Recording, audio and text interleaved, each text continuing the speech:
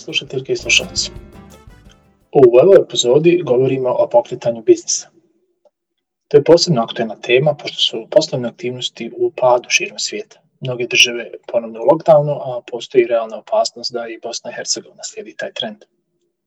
To praktično znači ponovno drastično smanjivanje već uveliko minimaliziranih ekonomskih aktivnosti. Posebno su ugrožene usluge i industrije turizma, transporta putnika i generalno izvoz zbog pada potražnje na svjetskim tržištima. Samo pad broja noćenja stranih turista tokom septembra na području kantona Sarajeva je preko 80%. No, pošto je kriza nekome i prilika, navodimo jedan manje poznat primjer nastanka ideje i uspješnog brenda tokom jedne ranije zdravstvene krize. Naime, manje je poznata činjenica, ali brend koji je nastao nakon toga je izuzetno vrijedan. Naime, tokom 2003. godine virus SARS brzo se širio Kinom. Tadašnja manje poznata firma Alibaba je odlučila svoje radnike poslati kućama. U to vrijeme Alibaba je bila mlada firma sa neizvjesnom budućnošću.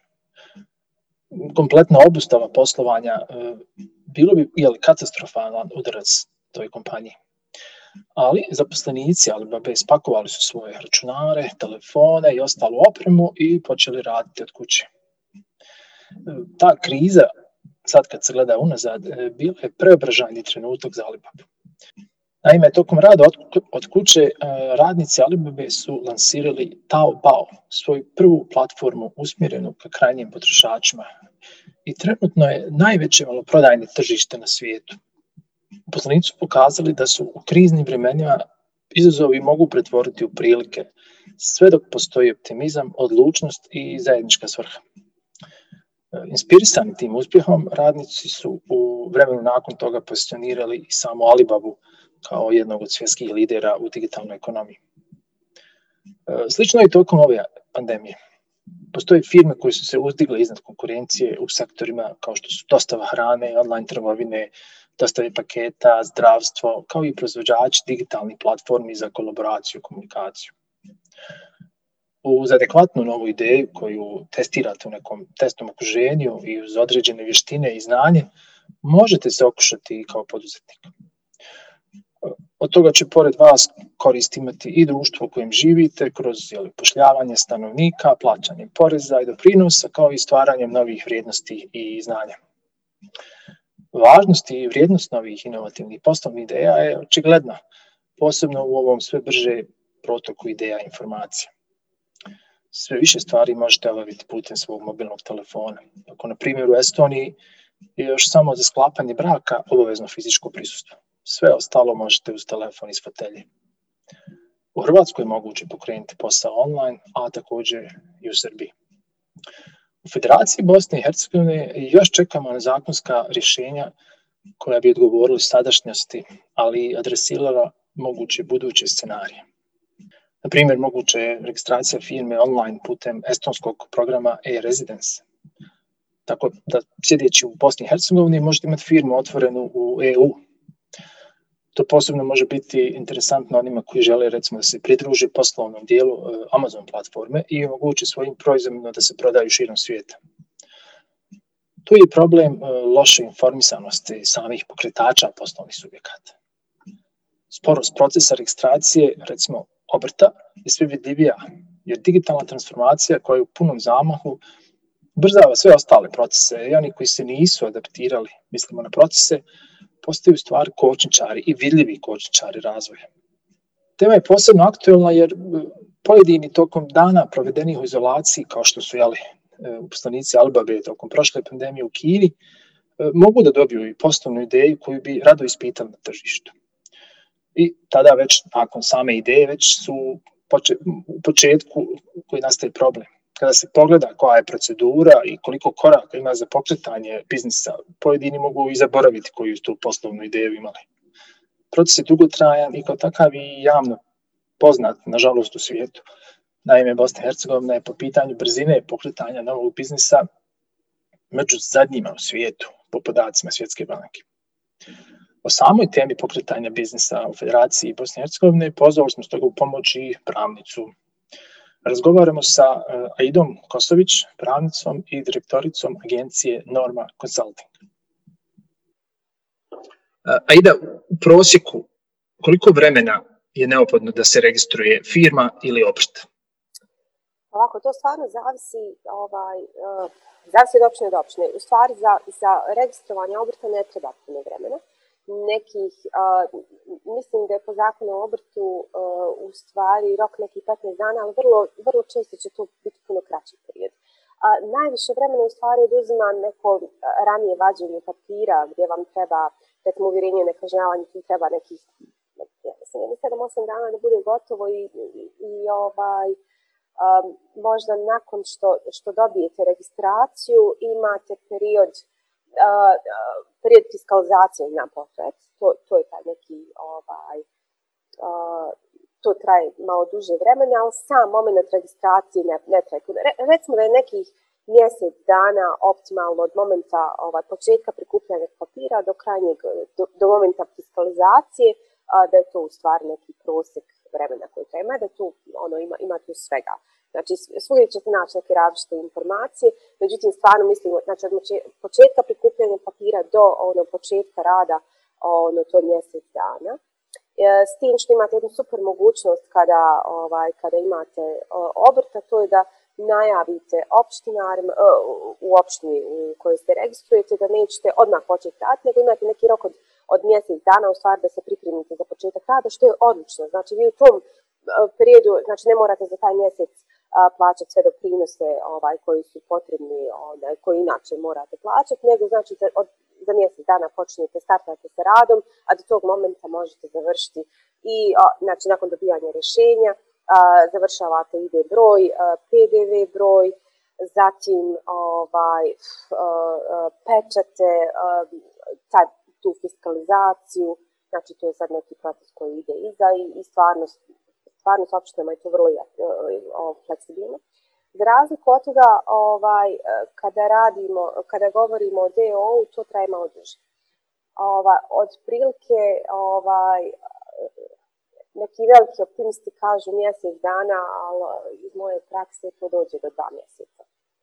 I sam proces je puno skuplji i puno dugotrajniji nego kad je to u pitanju obrt.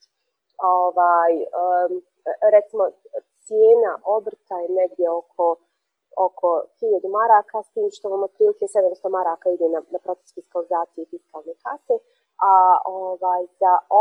za DOO vam to košta otprilike oko 2500.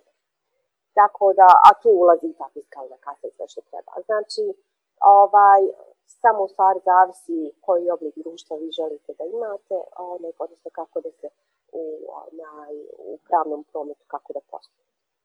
Hvala, Aida. Ima li razlike u brzini procesa registracije, ovisno od opštine na prostoru federacije? Ja sam, dok sam pripremao se za ovaj razgovor, pronašao nekoliko opština na njihovim web stranicama i nisu baš identični koraci, i broj tih koraka, što podrazumijeva da nije isto i vrijeme. Iz vašeg iskustva, znači, ima li razlike u brzini procesa registracije, ovisno od u kojoj opštini se registruje? Pa znate šta, ovo što sam ja uspjela da primijetim jeste u stvari da sve zavisi od spremnosti službenika da budu na usluzi građanima. Recimo, ja znam u opštini centar da to ide vrlo brzo i da su vrlo susretljivi službenici, da stvarno rade u vašu korist i da pokušavaju da nađu najbolje rješenje za vas. Recimo, u starom gradu sam isto imala neko dobro iskustva i iako su različiti koraci bili su vrlo službenici susretljivi i to se brzo smo prevazišli. Vrti se to uglavnom oko istih dokumenata, samo u stvari zavisi od tog momenta susretljivosti. Zakon je isti, oni moraju izdati rješenje u roku 15 dana, znači samo je do toga koliko je ljudi ispred vas u cijelom tom procesu kada zaprime dokumente i kada kreće obrada, to je to. To je onako ugrubo, ali zakonski rok je 15 dana da se završi, odnosno da se donese rješenje o registraciji, s tim što u slučaju da vam nedostaje neki dokument, taj će proces malo duže trajati dok vi to dopunite svu dokumentaciju. Hvala, Aida. A šta je po vašem mišljenju možda najveći problem u samom procesu registracije? Govorim iz vaše prakse, znači šta najviše vremena oduzme i gdje su najveći problemi u praksi? To je sad dosta uhodan sistem. Zna se tačno koji se dokumenti moraju donijeti za registraciju i DO-a i obrta. To je jednostavno niz koraka koje trebate ispoštovati. Ljudi samo nisu upoznati s tim nizom koraka koje treba imati. Recimo, ljudi ne znaju da ne možeš prvo ganjati, ne znam, pečat, nego da ti prvo treba, ovo stvarno, možda nisam u pravu, ali čisto taj redoslijed, možda ne ide prvo statistika, nego prvo ide porezni broj i obratno, čisto se redoslijed mora poštovati i u tom redoslijedu, odnosno u tim koracima ljudi često izgube vrijeme.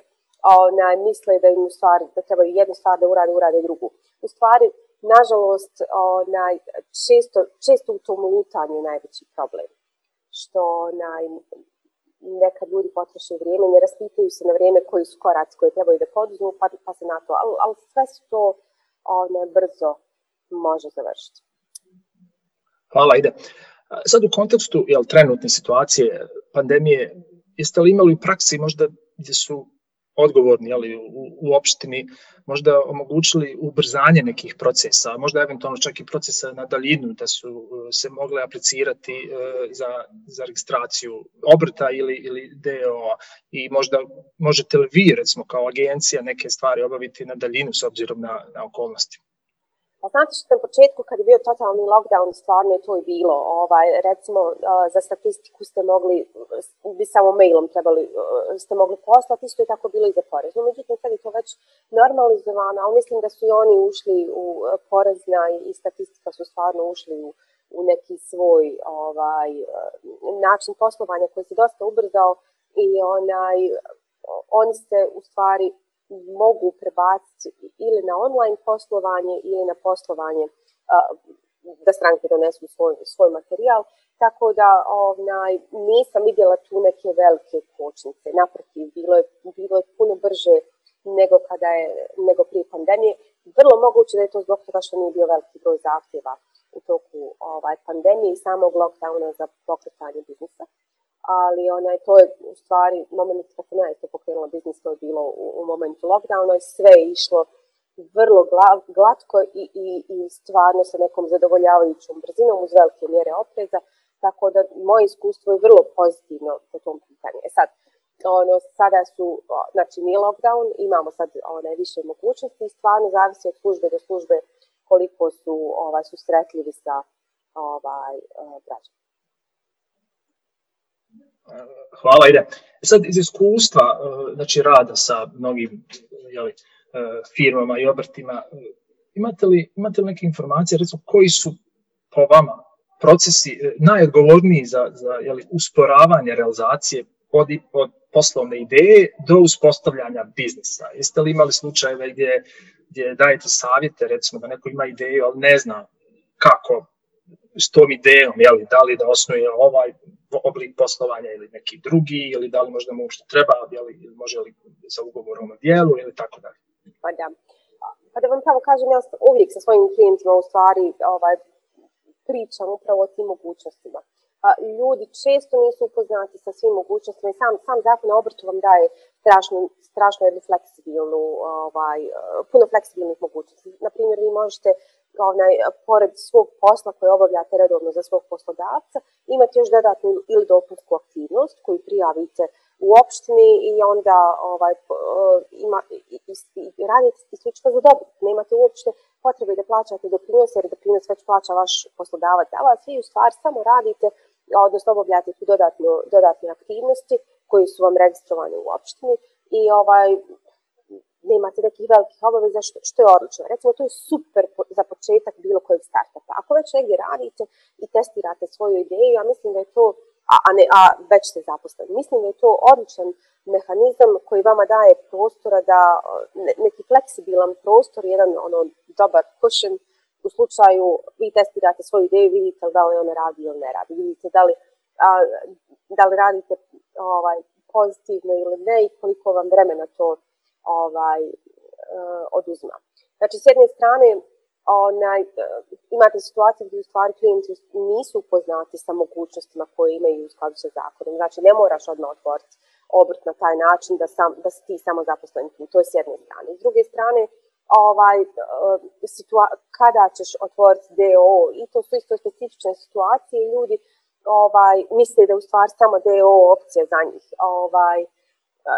Tako da, recimo baš na ovom seminaru, odnosno webinaru koji je bio vezan za freelancing, bilo je u stvari puno pitanja ljudi gdje su uglavnom je ljudi interesovali kad je taj moment, kad ja otvaram obrt, kad ću ja znati da sam ja u stvari kvalifikovan za to. To je moment kad vi stalno imate stalne izvore prihoda. Znači, to je naravno prijavite poreskoj da ste naplatili za neku uslugu ili za neki rad, ali kad to već postane stalni izvor prihoda i kad su to neke ozbiljnije sume, u toj moment kad se trebate registrovati. Znači, to da se ne radi o nekom povremenom poslu koji je bio danas, pa sljedeći put za mjesec dana, pa vi nemate stalne klijente, pa se to s vremena na vrijeme dešava. Znači, to nije moment kad radite obrt, nego je to moment kad stvari već postoji malo ozbiljnije. S druge strane, ono što sam ja primijetila kod startupa, nije toliko samo procedura registracije, nego je u stvari taj financijski dio. Kad radiš kao freelancer, ti dobijaš jednu određenu sumu novca i gdje ti smatraš da super zarađuješ. I tebi stvarno puno novca tu ostaje. Međutim, ti kad kreneš ti kad osnuješ svoj biznis, taj novac više nije dovoljan. Ti moraš misliti na neke druge troškove, tipa troškove telefona, računovođe, prostora, licenci koje moraš kao firma da imaš. Imaš puno nekih izdataka koji nisu kalkulisani u tvojoj cijeni. Često se desi da ljudi u stvari, odnosno poduzetnici i startupi, tu najviše kiksaju. Recimo, troškovi radnika i slično, nekad to bili, kad imate firmu ne možete tek tako dati ugovor o djelu. Znači, vi da bi dali ugovor o djelu, to mora biti nešto izvan vaše djelatnosti. Znači, vi morate imati zaposlenog radnika i vi na tog zaposlenog radnika plaćate doprinose i njegovu platu. Znači, jednom ta neka suma koju ste kao freelancer dobijali na kraju mjeseca, više to nije održivo. Vi ste u nekom velikom minusu zbog toga. Tako da mislim da je to najveći problem, što ljudi nije problem sama registracija, mada bi bilo super da to bude jedan klik gdje ćete vi dostaviti svu svoju dokumentaciju koja je tražena i da to bude istog momenta gotovo, što bi stvarno bilo fantastično, jer je trivialno da u današnje vrijeme da bi registrovali firmu vi morate 5 puta ići kod sudije na nadopunu dokumenta i slično. Mislim, to je kad se osniva DO. Ali ili da radite neke ispravke dokumenta, ali s druge strane mislim da je najveća greška kasnije u procesu se dešava upravo zbog toga što ljudi nisu upoznati sa troškovima koje osnivanje biznisa u stvari ima. Hvala, Ida.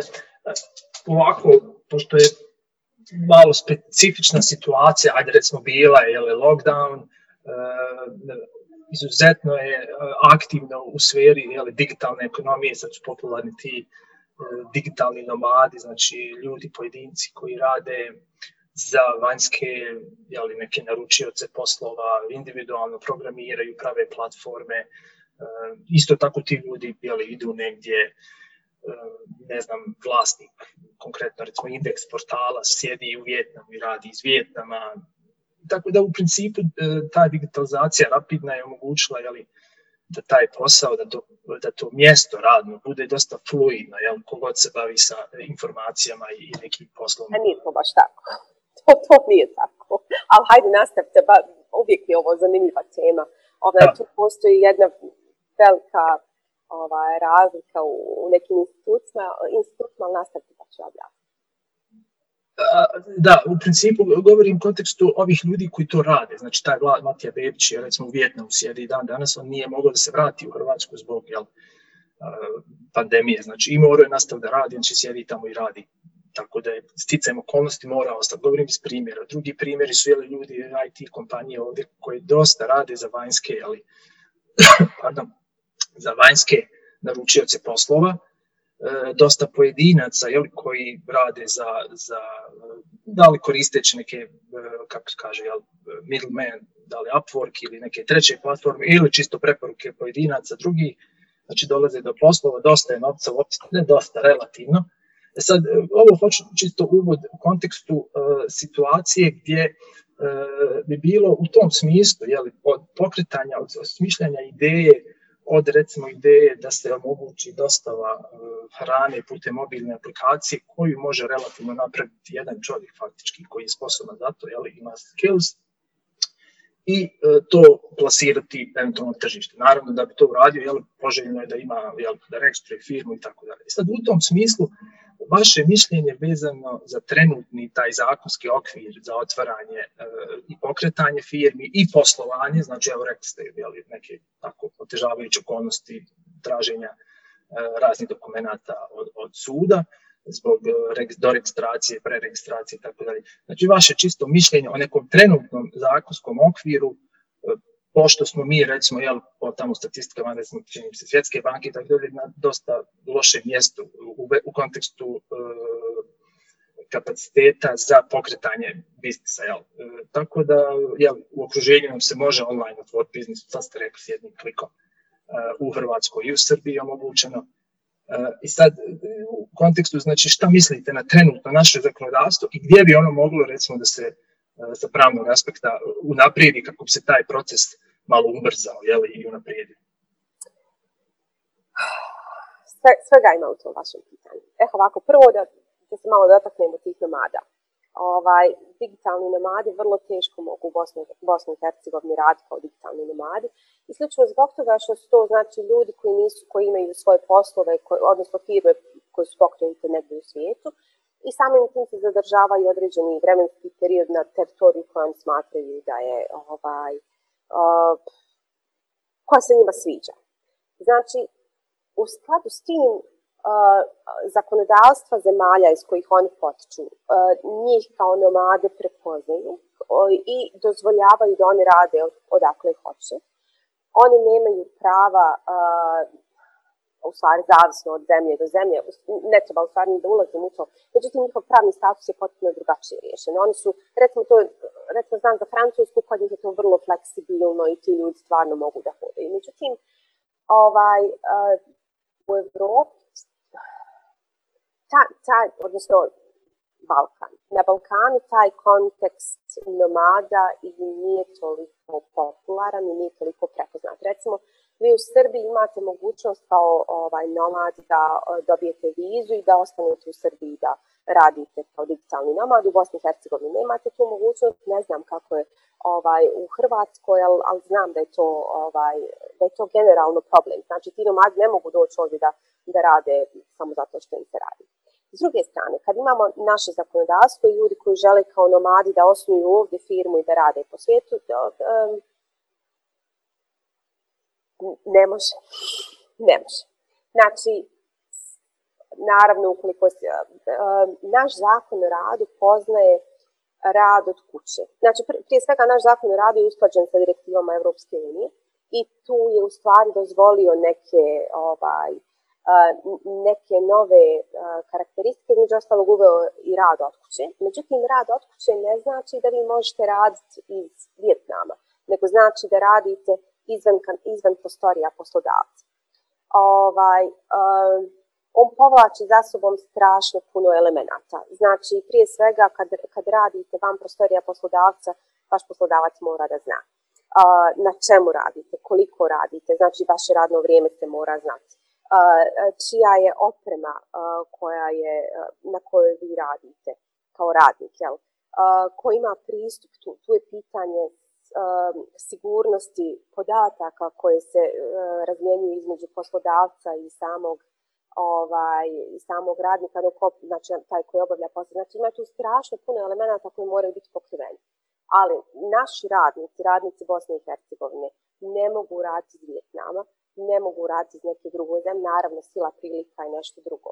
Razlog zašto je to tako, između ostalog, jedno od načela, teritorijalno načelo radnog prava, jer se radnik uvijek pokriven radnim pravom, pogotovo to nije definisano ugovorom, zemlje na teritoriju kojem se on trenutno nalazi. Znači, ukoliko se desi neka povreda njegovih radno-pravnih obaveza, bilo prema poslodavcu, prema klijentu, nije bitno, na gospodina iz Vijetnama će važiti radno pravo Vijetnama, ne radno pravo Hrvatske. Tu su neke karakteristike i situacije na koje u stvari poslodavci ne obrate pažnju ili se ne razmišljaju jednostavno o tome i ne bave se s tim i tu vrlo često dolazi do ružne situacije u najmanju ruku rečeno. Neugodnosti. Hvala. Još samo dodatno, koliko mislite da je naše trenutno zakonodavstvo poticajno u kontekstu inovacija i poduzetništva? Znači BiH zakonodavstvo. Gdje se može unaprijediti, ako se može? Pa vidite, definitivno mislim da se može unaprijediti, recimo upravo u ovoj sferi digitalizacije, da se napravi neki zakonski okvir upravo tog rada od kuće ili rada, nomadskog rada van zemlje ili nešto slično, znači tu postoji strašno puno prostora. S druge strane, mislim da treba detaljno urediti upravo taj rad od kuće. Sada kad je bio lockdown i obzirom da firme strašno puno rade sa radnicima koji rade od kuće, izgubila se nekako privatnost. Znači to više nije rad od 8 do 4 ili od 9 do 5, nego je to rad 24 sata dnevno. Pogotovo ukoliko ljudi nemaju djecu, oni su u stvari izloženi velikom pritiskom i radi non stop. Mislim da postoji u stvari strašno puno prostora. Recimo Španija je nedavno donijela odličan zakon koji reguliše upravo te aspekte. A to su aspekti koliko se radi, kada se radi, opet imamo taj prekovremeni rad koji je uvijek bio plaćen, sad nije plaćen zato što kao podrazumijeva se da vi možete na sastanku biti od 7 do 9 navečer, jer Bože moj, radimo svi od kuće. Tako da, recimo, s te strane ima strašno puno prostora. S druge strane, prostora za unapređenje upravo ima u tom administrativnom dijelu, u samom procesu registracije. Ukoliko bi to bilo online, ukoliko bi naša administracija bila povezana na taj način. Recimo, meni je suludo da naša opština nema vezu sa sudom i da sud upravo to uvjerenje o nekažnjavanju ne dostavi, da to bude neki jedan klik ili tipa banka da nema podatke vezane za CIPS isključivo zbog toga što je skupo platiti, ne znam ti nija, neke dostavu tih podataka, nego građani su ti koji moraju stalno te podatke iz CIPS-a da dostave. Tako da mislim da ima strašno puno prostora za unapređenje. To nije nemoguće.